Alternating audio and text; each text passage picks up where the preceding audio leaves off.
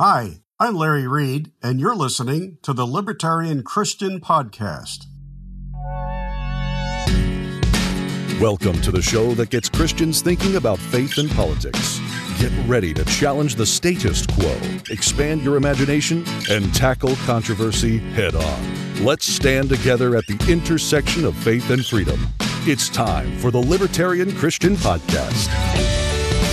Welcome to another episode of the Libertarian Christian Podcast, a project of the Libertarian Christian Institute. I'm your host, Doug Stewart, and for the next few weeks, we have sort of a special series that we're going to be doing. We did a webinar series back in 2018, and it was done live so that people could join in and ask questions and be taught. And kind of one of the purposes was to take a deeper dive into issues that are related to libertarianism and Christianity. And what we wanted to do is open that up for everybody to listen to on the podcast. So the first one that we're going to do here is by Dr. Norman Horn, founder of LibertarianChristians.com and Libertarian Christian Institute. And the title is Core Values of Christian Libertarians. Now, on this podcast, we have talked about core values a lot. We've done it in several episodes. We've referenced it in other episodes. And so this particular webinar was like right on the heels of getting started with launching our core values as an organization. So he basically discusses the fundamentals of Christian libertarianism in the context of our recently, at that time, revised mission. And so there was some also additional emphasis on the kind of character we should be built to be effective truth tellers in our communities. So whether you've heard about our core values a lot, or maybe this is the first time you're joining in to hear about them, I think it's really worth hearing because there are so many things that we can get distracted by as Christian libertarians. We can get distracted by all of our favorite pet issues and talk about, to be a true libertarian Christian, you need to, agree with these things. And if you're not really you're not really a good one if you don't ascribe to, my favorite theology or way of talking about the non-aggression principle or something like that. So we think it's important to have a set of core values by which we can all agree. And we think that you'll agree with them too if you call yourself a Christian libertarian. So I hope you enjoy this episode. I want to begin by saying, we give thanks to God for each one of you for being here. This is a really interesting time for us as an organization as we've grown and changed. And I think it's worth acknowledging here a few things about what we're trying to accomplish as an organization, as Christian libertarians trying to do some very unique work in spreading the ideas about liberty and Christian faith. This organizational vision that I'm going to be kind of proposing and putting forward to you here that really elucidates what are our core values as an organization really connects our past to our present and future. That all of the things that we have done have been leading up to this point, and the biggest growth that we have is ahead of us. And that's only going to happen, though, if we realize how we need to adapt and change and yet hold steadfast to our core values. So with that, let me begin by with our presentation here, with giving you, a little bit of a preview of what this is going to look like today. First of all, we're just going to talk about what, strictly speaking, is our mission and our vision. Then we're just going to talk about our core values. We're going to go through them all and kind of just in some detail, really talk about what they all mean to us, why we wrote them in the way that we did, and what it means to all of us, hopefully as united in this idea of spreading liberty in the church. So what is our mission? The Libertarian Christian Institute has a history that goes back 10 years at this point. I guess it'll be, technically speaking, in either late November or early December. I'm not exactly sure exactly when I bought the domain name LibertarianChristians.com, but it was in late 2008 in the wake of Obama getting elected. And the point then was to just start spreading around some ideas that I had been really trying to coalesce together into a comprehensive look at what a theology of the state looks like. And that has really evolved into bringing on more and more people in order to continue that content spreading and spreading the ideas. And so we've encapsulated this mission into the following. Our goal is to equip the church to promote a free society. And we take inspiration in particular from a couple of different verses that we can think of. And the first is Romans 12, where God calls us and Paul exhorts us to not be conformed to the pattern of the world, but rather be transformed by the renewing of our minds. And the whole point of that, of course, is that we can understand and do the will of God. And what better part of the will of God can we bring forward in our own lives, but to treat other people in the way that we would want to be treated, and to exhibit the character of Christ in ways that don't look like the pattern of the world. And what is the pattern of the world? Well, it's violent, is what it is. It's the primary aspect of world events that we see on a regular basis that gets pushed to us through the media and all that is one of violence. It is the activity of states trying to push each other around, determining how they are going to control how other people live.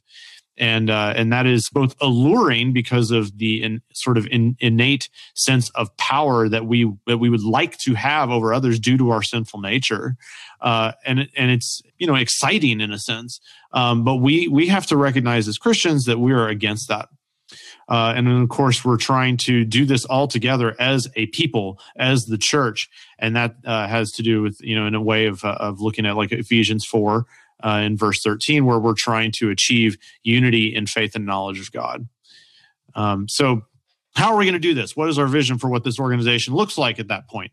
Well, what we're trying to do here is we're creating quality resources to support Christians in the effort to equip people, to equip the church to be promoting liberty in the world. And to that end, you probably know of all of these, but just in case you haven't, we do a bunch of different things already, and we've expanded out from just a blog, which was libertarianchristians.com for so long, into a bunch of different things, including our growing in popularity, our Libertarian Christian podcast.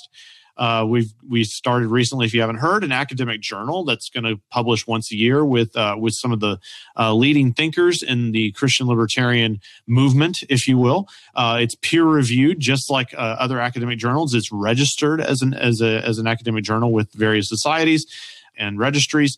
It's really, really cool. I can't recommend it enough.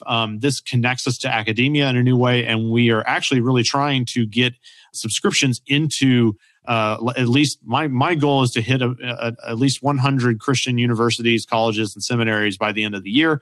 Hopefully we can do that with our first issue, and then start getting some subscriptions for our second edition that'll come out in January next year. And then, of course, we've been supportive of efforts such as the Called to Freedom book. We've really pushed that hard. I wrote the foreword to it. And in fact, it hasn't really been announced yet, but we'll give you a little tidbit of coming up. We're going to be helping to produce the audiobook for this, and you'll be able to see it on Audible and hopefully have that out by the end of the year as well. And then, of course, the events that we've run in the past, whether that's the in-person events that we've run or what we're kind of moving to now, which is a very much a webinar and an online-based presence for doing interactive conferences and series of in-person events or online events like that. And so, that sort of stuff is really important as well. And of course, we always are producing things like Romans 13 for Dummies. But, that's a whole nother story, I suppose. No, that's not really a real book, and we're probably not going to publish that. But we do have a new post out there. I mean, really, the whole point is to produce, easily consumable content on the net to get to people. Okay, so that's the first part of here. And so let's get into core values of Christian libertarians. So the impetus for this is that we really wanted to have something to wrap our brains around so that we could remember at all times as to why we are what we are, and have something that we can unify together around, that Christians of all types of backgrounds can accept, who are already Christian libertarians, to kind of give kind of a focal point to where we're going. Both as an organization for us, but then also for you guys as a means of learning and kind of remembering who we are at any given point. So to that end, we came up with 5 points that we're going to go through now, and hopefully give some meat to each one of these as we go through it. The first of these is, we have to start from the beginning. And our first core value is that we believe that Christian political philosophy should be informed by a holistic view of Scripture, reason, and historical theology. the thrust of this, why we put this one together, is that we want to address two pieces of that are pertinent to where we are in the church today. The first is how typically the church does not take a very good view of or a holistic view of Scripture, and that does not really reason well with it, and it doesn't really address our history as the church and its interactions with the state. Now, for the most part, I mean, we can all have various opinions and differences in the way that we express our faith and the way that we think about theology and whatnot. But for the most part, people do a fairly decent job in the church today of trying hard to take a holistic view of Scripture in the whole host of topics. We all agree on things like the Apostles' Creed, on what this means. We've kind of stamped out the more awkward heresies of the past, and we have unity in a lot of different respects, with some with some differences here and there. But when it comes down to the core of Christianity, even if we see that we're not practicing it all that well at times, we kind of understand what we believe there. We believe there is one God, that Jesus is His Son, that He died on the cross for our sins, etc., and is raised to glory, and we're all going to join Him eventually someday. That's all well and good, but there are certain parts of theology in which that doesn't really happen, or that holistic view of Scripture doesn't really happen very well, and we particularly think that the theology of the state is one of the most heinous of those problems. And in particular, like we would say, it is a heinous problem because of the ramifications for society as a result of misunderstanding that, because of how the state is intrinsically against and set up in opposition to the kingdom of God, because the state is a monopoly institution of force. And that is that value of using force to accomplish goals and do what you want is antithetical to the kingdom of God. And so what we say here is that the power of the state, as it grows, the more proper power of churches, families, and local communities are diminished as a result. And so we need to stand against that. Now, besides the aspects of just the holistic view of Scripture, we also need to recognize that we do need to use our brains and use reason to kind of augment our understanding of the world and even to a certain extent of Scripture, because we don't come to reading the Bible in a vacuum. As my father-in-law likes to say, the Bible doesn't teach you to bake a cake. And what I like to say in addition is the Bible is not a math textbook. It doesn't really tell you that 2 + 2 = 4. It sort of assumes it. And so there are aspects of Scripture that we read, that we come to reading Scripture, and we kind of understand from the outset that what we discern from there is not going to go against that which we have from evident reason and natural law as well. And so we actually see, through our natural law understanding of the world and our understanding of libertarianism as a result of that, comports or is concordant with the evidence of Scripture as well in various ways. And then the third part of that, of historical theology, I think this was something that I really wanted us to include in there. I really think it is important as Christians that we resist the urge to think that we are doing theology in a vacuum, that when we come to the Scripture, we're just doing it with some sort of blank slate, and then we open our eyes and suddenly understand everything.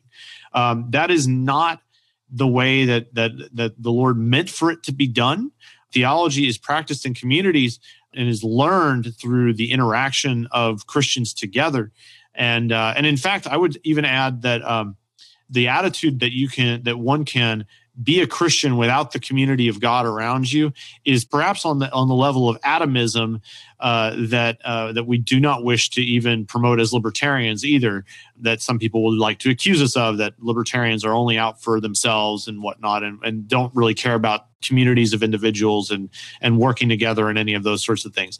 That without an understanding of how we fit into Christian history, even, we are missing out on the wealth of knowledge of Christians that have come before us who have understood things in unique ways and have expressed that to us through their writings and their about the Bible and their communications to us in so many various ways, and even our immediate Christian communities around us.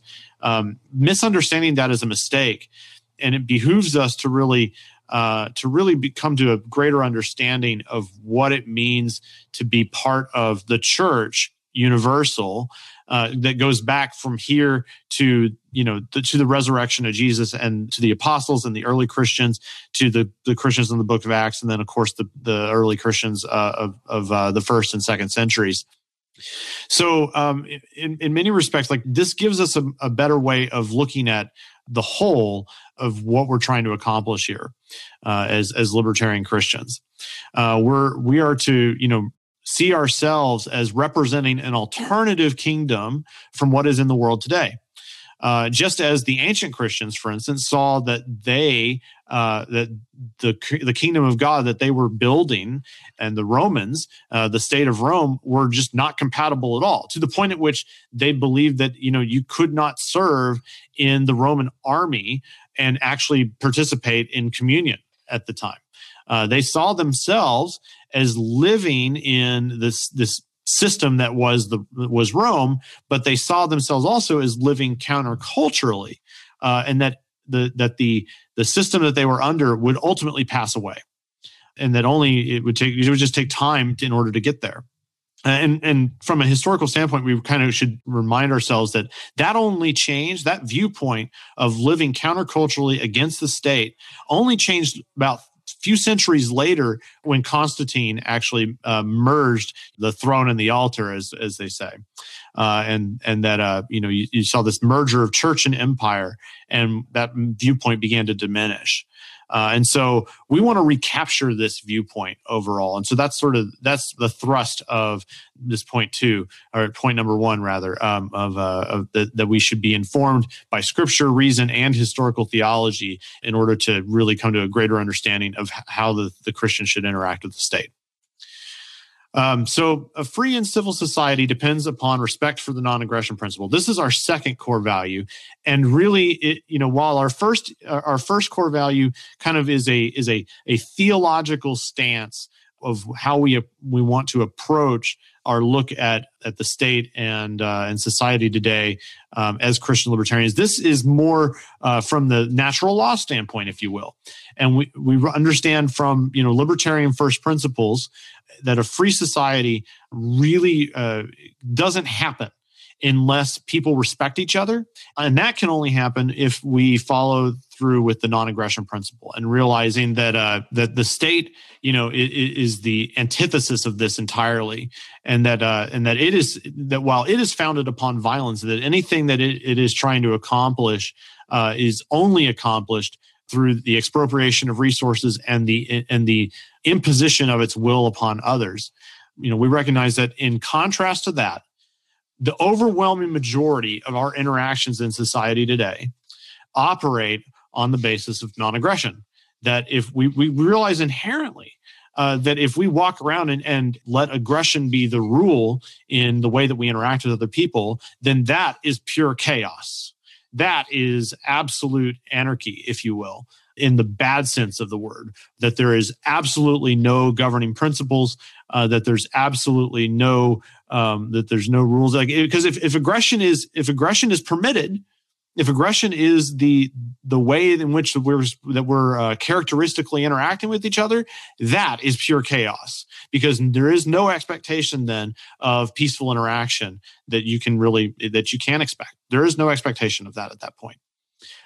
So I think that on the one hand, when people want to accuse us as libertarians as, oh, well, you guys just don't want to have rules. You guys just want to be able to do whatever you want, and there's not going to be any checks and balances upon anybody. Well, that's not really the case.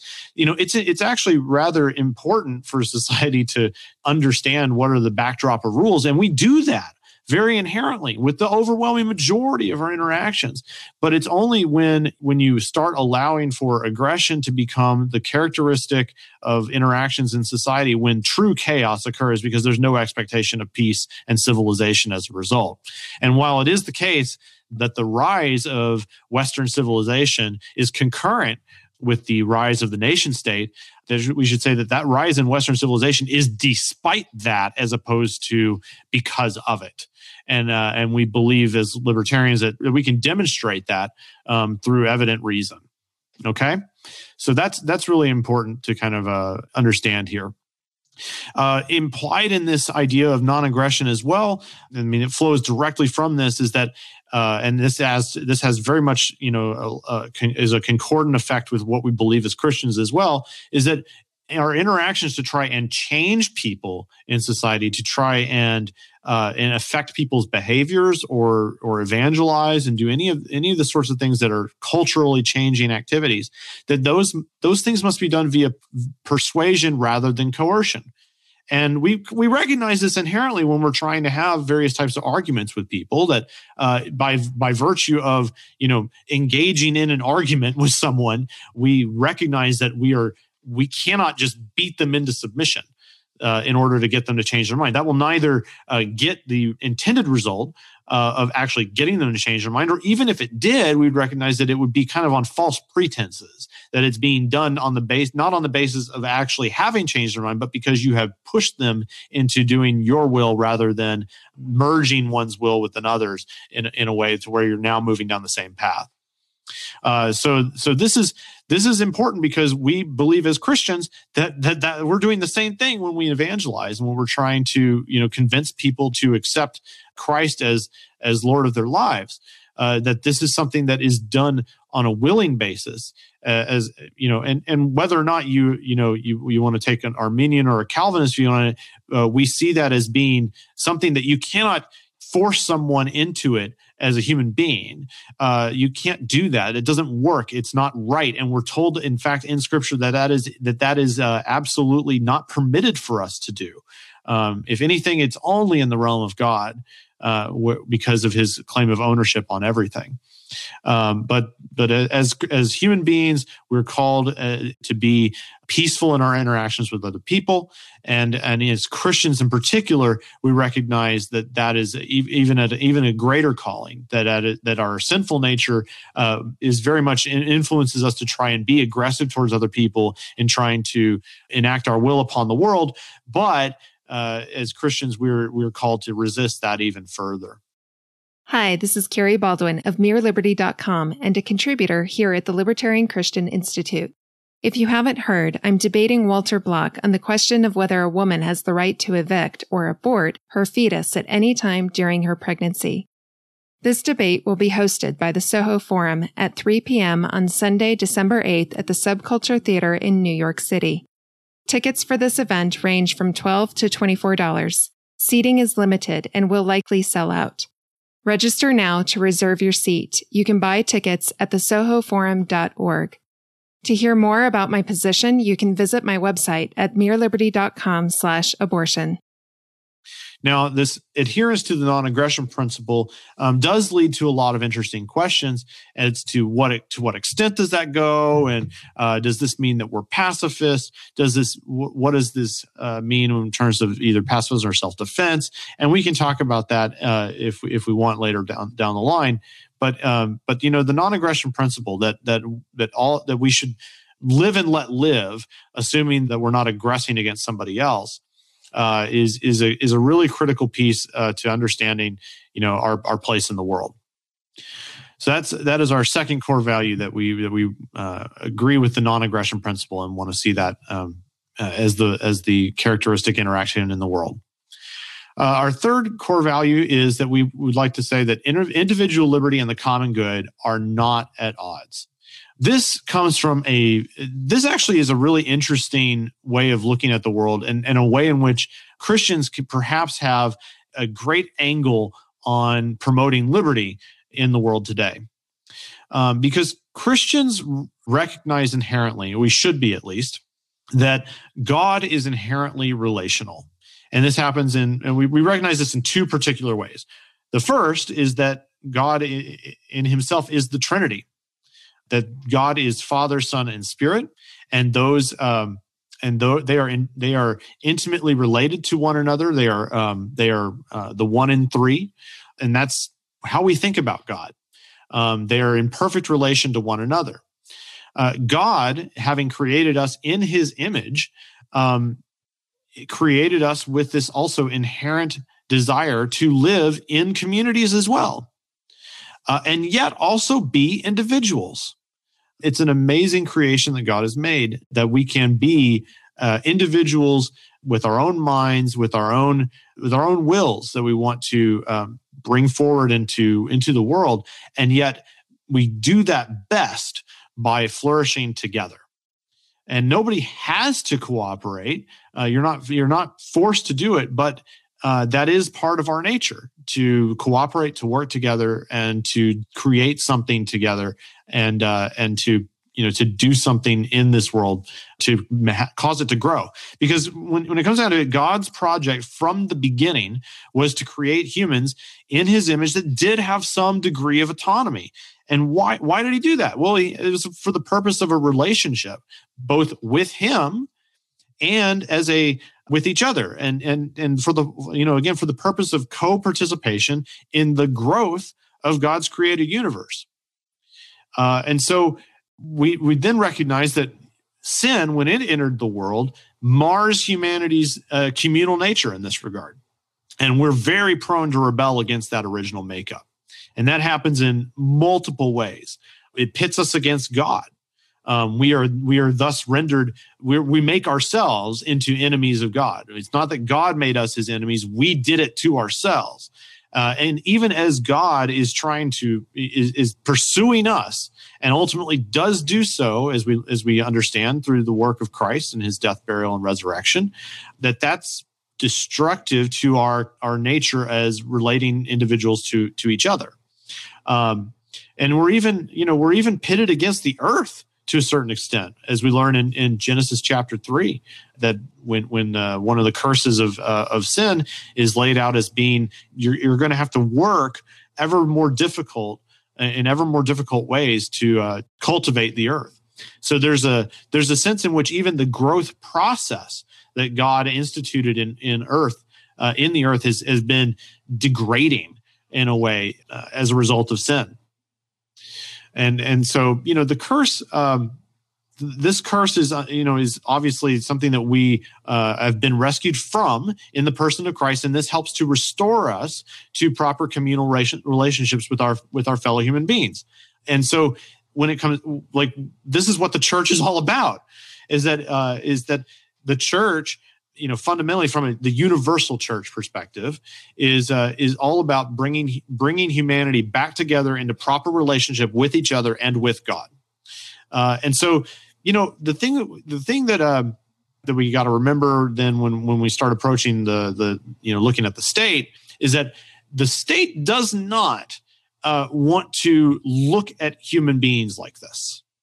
The state's interest is very different. It's because it is founded upon violence.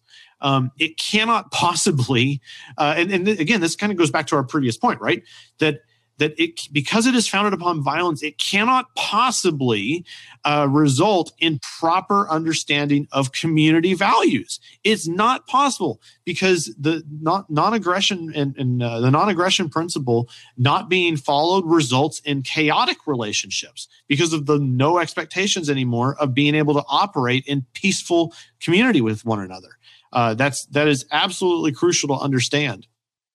And so while the collectivists want to try and kind of give you ways of trying to think about it wrongly, and trying to get you to rally around the state with words like, "Oh, we're all just one big family," it's trying to co-opt the creative language that God has used in the past to describe how we're to interact with each other. It's never going to do so.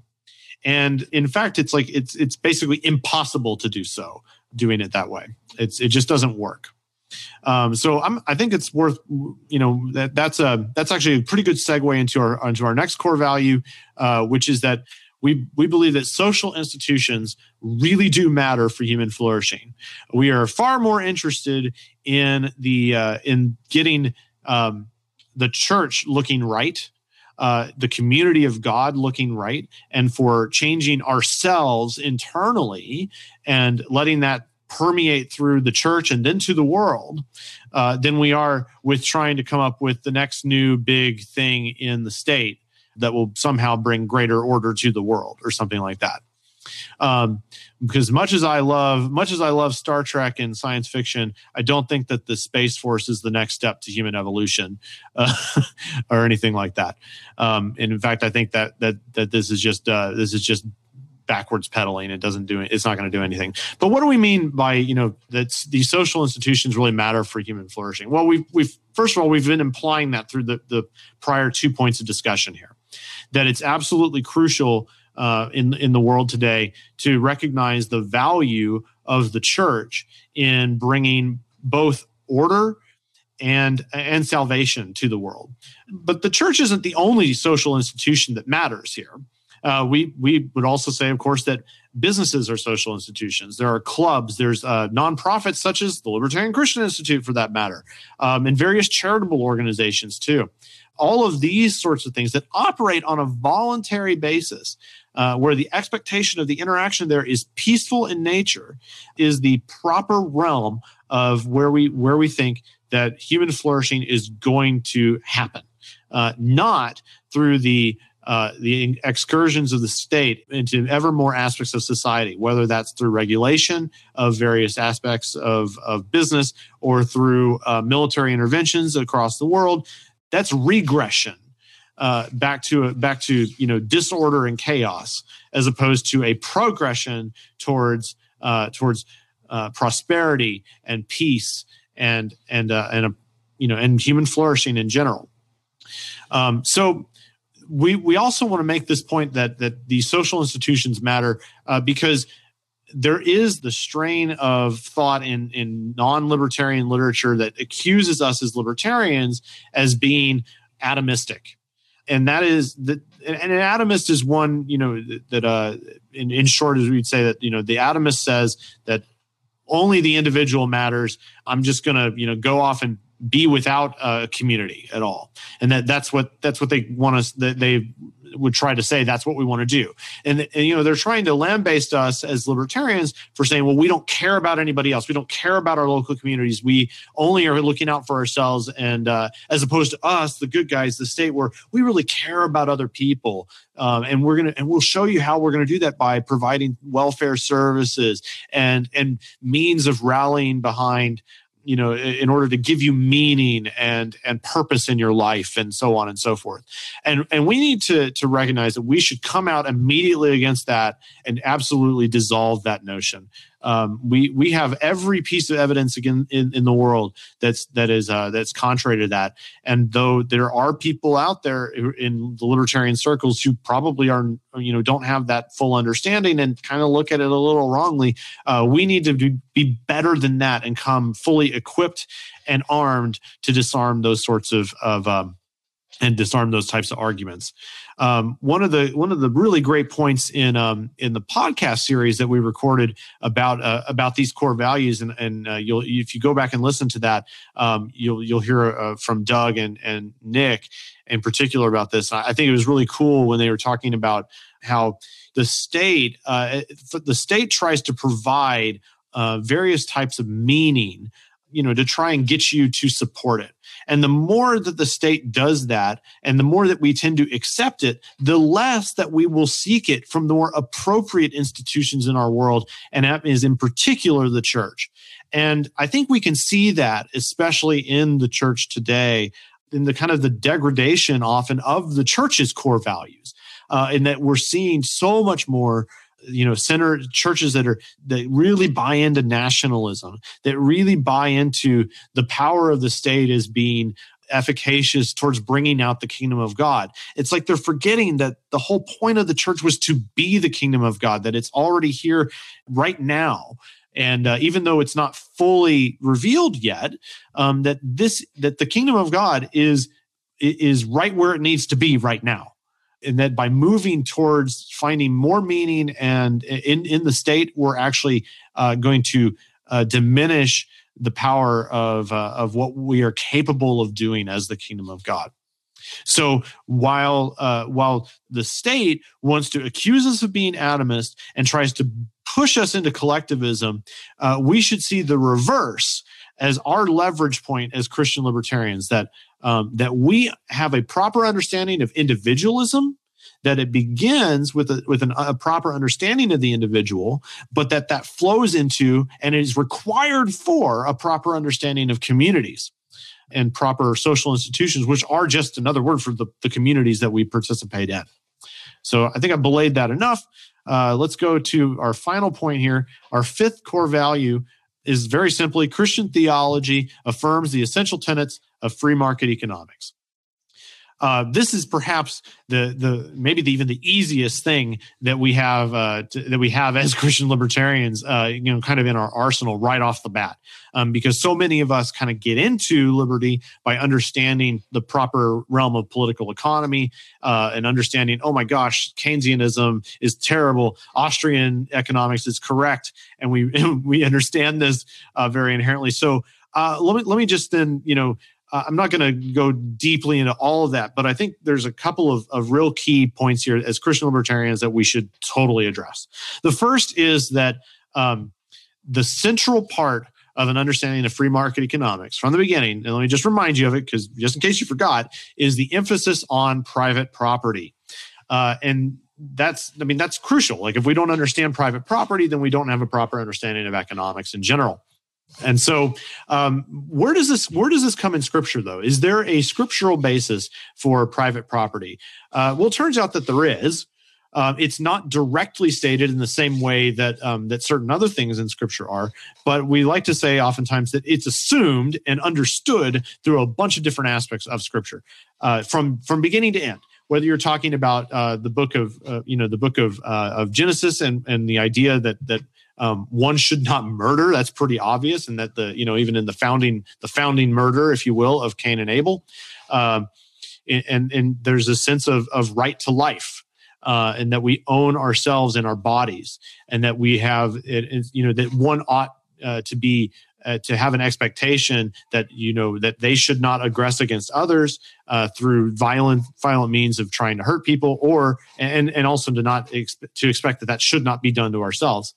And then, of course, in Exodus and the books of the Torah and the injunctions towards "thou shalt not steal" kind of imply that private property is a thing, and that there's private property ownership in land with the laws about borders and things like that. I mean, that's rather interesting. So implying that there's a private property right in land.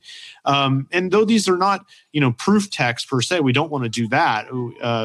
But we should see this as being, the concordant with the natural law view that private property in person and things is proper, and it's understandable. It's part of the common revelation, if you will. Another thing that we probably want to bring up here, of course, is that the common objection that the book of Acts in particular promotes a form of socialism, and we should recognize that is false, and that it actually isn't socialistic at all when you think about it. Their success as the early Christians in the book of Acts is entirely dependent on that behavior being voluntary. If anything, it's an injunction to be magnanimous as Christians, that we should be generous with the things that we are blessed with, but that is not what socialism is about. Socialism is desired to be accomplished it's defined by the means of production being owned by the state. Does that look anything like the book of Acts? Of course not. That's insane. And so, it's even assumed in the book of Acts that all the things that they had and were giving were owned by them. The people that gave them gave so willingly because it was theirs to give. And a major aspect of this as well is that in order to be that kind of charitable person, even in today's day and age, of course, that kind of charity requires productivity. And productivity can really only be accomplished, especially in full, by having free markets. And while greed may be condemned in the Scripture, we see this in various ways in Scripture that greed is something we are not to practice. Having stuff and being grateful and being generous toward others who are less fortunate is definitely something that we can get behind. So, I thought that I was not going to take up as much time as I have already. I probably rambled on in a few ways and in a couple of different aspects, but I'm kind of wrapping up here. So I want to kind of wrap up there by saying, free market economics may be one of the easiest things that we understand as libertarians, but it's definitely something we should be constantly on the lookout to improve in our own exposition thereof. That a lot of people do have really faulty understandings of economics, and some of those faulty understandings do flow or come from their misunderstanding of scriptural principles in the church. And so we want to be careful about that. We want to recognize and keep learning about where Scripture gives us these great impetus points for free markets, and that's something that we're going to be doing more and more of in the Libertarian Christian Institute. So let me go to kind of in summary here. Let's just review really fast. If we wanted to take all of what we've talked about here and just and boil it down to just a few words in each, our mission is to equip the church. That's our mission as LCI, and I hope that that's your mission too as a Christian libertarian. Is that you're working toward developing other Christians as in their understandings of liberty in both explicit ways and very gentle ways as well. And our vision for us as LCI is we're going to be trying to do our best to provide you with great resources to do that. And if you want to join us in that effort, we hope you'll do that via becoming a regular contributor, donating, and just spreading the word. That's a great thing. So our core values, if you want to summarize core value number one, it's really that Romans 13 is not a proof text. I mean, that's really the backdrop of what we're getting at here, is that you can't just look at one verse and say, well, that just defines the way we interact with the state. It takes a full understanding of Scripture. We have to use our brains and understanding of the world around us, natural law, to get there. And then we should be looking toward our history as Christians for inspiration. Second point, the NAP is crucial. The non-aggression principle is really, really important, and we shouldn't forget it. And that's just super important for the way that we understand libertarian theory. Liberty helps everybody. Liberty raises raises everyone's boats. It allows people to interact peacefully together. That's crucial to human flourishing, and economic liberty raises all boats. And so that's really important. So, there's no conflict between having liberty and having common good. The next is that our institutions matter. And as Christians, we recognize that it's the church that's the most important part there. That's super important.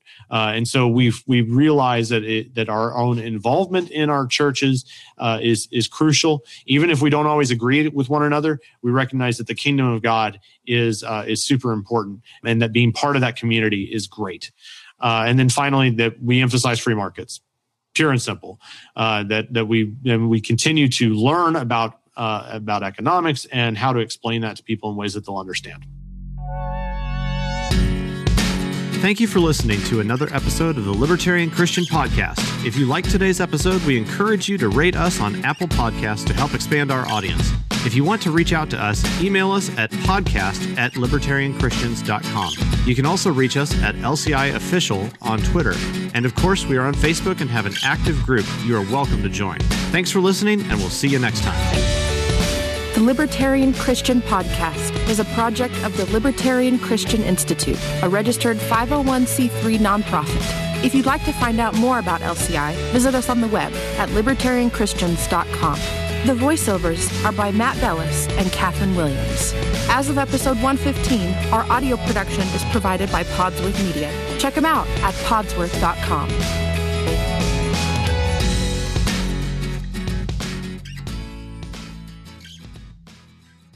Hey, podcast listeners. Since you like listening to audio content, we wanted to let you know about a new audiobook titled Called to Freedom: Why You Can Be Christian and Libertarian.